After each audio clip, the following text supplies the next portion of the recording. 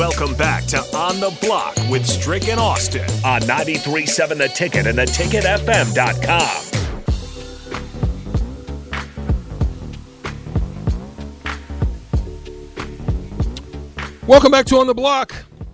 Joining us on the Honda Lincoln Hotline right now is the man, the myth, the legend out of the Omaha World Herald, Evan Bland, joining us on the block right now. What's going on, Evan? Strick, doing well. I was curious how you survived the state tournament last week. I was there for a couple of days too. Yeah, man. Listen, it was fun. I will say that I truly enjoyed watching those young men and women really lay it all on the line. And then it was good to finish it off and watch Bellevue West, seal the day for the retirement of Doug Woodard. So I will say that I was quite I had a good feeling. Yeah, I wish we had a little bit more drama in the finals, but man, Bellevue West, I mean, they didn't have a peer this year. I mean, they were head and shoulders above everybody, it seemed like. You're absolutely right, man. We obviously the NCAA tournament is jumping off, but I want to touch a little bit about your thoughts about coming up short, the Huskers falling and faltering to the Mavericks.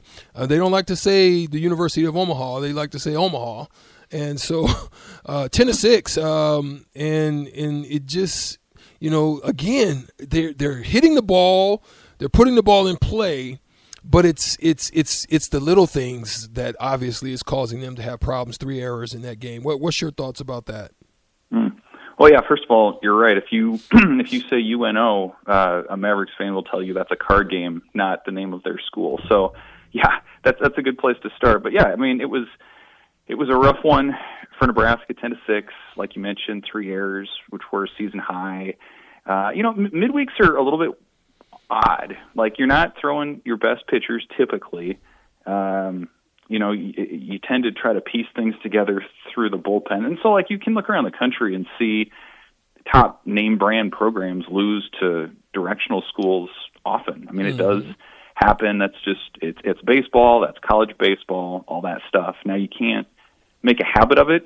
And I think midweeks, more than anything, in my opinion, show the depth that a baseball team has. So when Nebraska is going to the NCAA tournament, it's typically been, like 6-3, 7-3-ish in the midweek. And I think it's 3-1 right now. It just dropped its first one to Omaha. So, I understand sort of the optics of it when you look and see that Omaha beats Nebraska. It can trigger a lot of people. I think fans tend to overreact to that particular outcome. And, for one night it was rough. I mean, Nebraska had its chances. It struck out in key spots. It walked and hit a number of batters that went against it. And Omaha's best player, a guy by the name of Mike Bovee, who's going to be a high draft pick here in a few months, didn't play. He was out too. So it doesn't look great. But, again, Nebraska had won 9 of 10 coming in. They've been a top 10 defense, top 25 offense.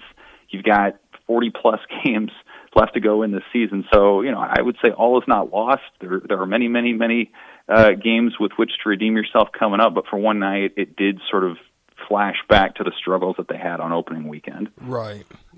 And so when you think about everything, you feel that right now where they land, they're at a good spot. This is a good spot to be for the most part at this part of the season. Yeah. I mean, again, they've ran through a gauntlet. They ran through a gauntlet. San Diego's not where you want to be to start, but since then they've been really good. And I think you look under the hood at some of the numbers, not just the wins, but like they're hitting well with runners in scoring position. They're keeping opponents from being in those situations. The defense has been good. The starting pitching actually has been pretty solid. So like all the under the hood stuff would indicate that they've done well. They beat Vanderbilt, which remains a top 10 team. And that's going to be something that's going to pay off for them. The thing about Nebraska, and really any team in the Big Ten for the most part, is once you get to this point in the year and they start Big Ten play next week, you just don't have a lot of chances to improve your RPI or your strength of schedule. Like if you're in the SEC and you're 500 right now, you're going to have 6 or 7 ranked opponents and probably 20 ranked games ahead to redeem yourself. Nebraska it doesn't have that right now. Maybe Maryland will be ranked when they play them. Maybe Iowa will be ranked, but that's really about it. And so what it leaves you at this point of the year for Nebraska is you just got to win the games. Like, there's no more, hey, we tried hard against a good team or whatever. Like, you just got to take care of business, and recent history would say that should be good enough to get Nebraska in, but you got to win the weekends. That's the key, and you can't drop too many of these midweeks. So they're in a good spot now. I think if you would tell them that they were 9-5 with a top 10 win and a midweek loss, they would take that. But now it's all about continuing to win those weekends moving forward as you go into league play. We're speaking with Evan Bland of the Omaha World Herald. And Evan, that middle of the infield with Bryce Matthews and Max Anderson has had a great start to this season. Is this something that we, after two amazing summers for Max Anderson, is this something we expected from him? And then can you speak on Bryce Matthews' start to the season?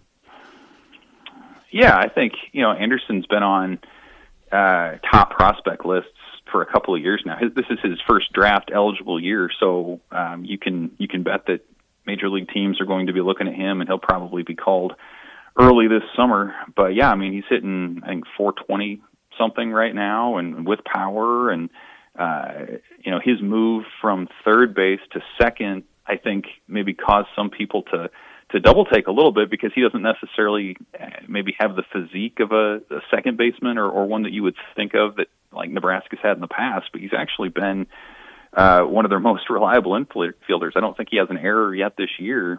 So he's been, a key cog in what Nebraska wants to do. And then Matthews, there was talk in the offseason that he might get moved off shortstop, and maybe he would settle in the outfield or somewhere else. But he's really doubled down on his defense. He does have a couple errors still, but just the range of ability that he gives you. I mean, he can steal some bases, he can hit for power, take a walk. There's so many things that he can do with the bat.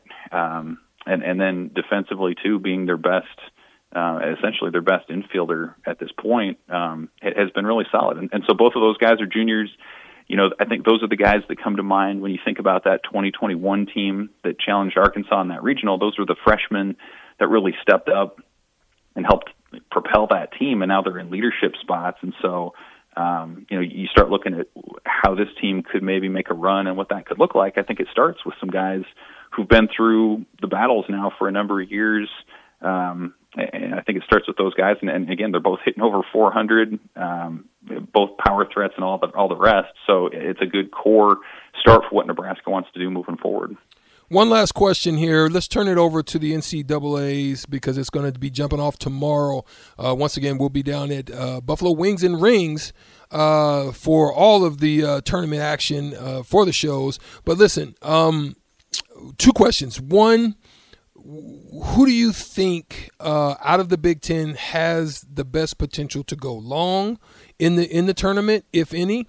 And how do you think Creighton will fare? Because they've got a pretty tough show at it. I mean, first you got to get through NC State, then possibly either UCSB and Baylor to even get a look. So just give me your two takes on that. Yeah, I mean, the Big Ten is interesting to me. You get 8 teams in, the same number as the SEC, and we'll just see. Like the rap on the Big Ten, and I think it's probably justified based on what we've seen, is that it's a bear of a league. It's deep, but it doesn't necessarily have those top end teams that feel like they're national title contenders the way the SEC does, the way even I would say the Big 12 does.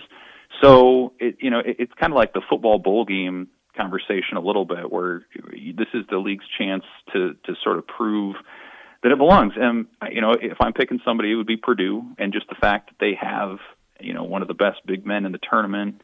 Their sustained success in that deep league in the Big Ten. I like their draw. If they were to get Duke or Tennessee in that Sweet 16, I think that would be a fascinating matchup, but I don't think it's an overly arduous path for the number one seed there in the East. So I guess I would say Purdue. But Indiana can get hot, and a number of other teams have shown that they have the capability to get rolling.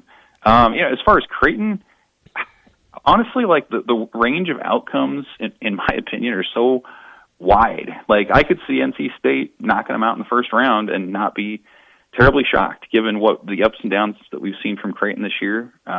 I don't know that the matchups, especially in the post, favor them necessarily. And when Kalkbrenner's not rolling for Creighton, they have issues, especially if they're not hitting shots. So I think it's not an unrealistic path to think that that they'll struggle to get going offensively. If they do get past NC State, I mean, we've seen Creighton Baylor a handful of years ago in the NCAA tournament, and Baylor's length tends to bother a lot of teams.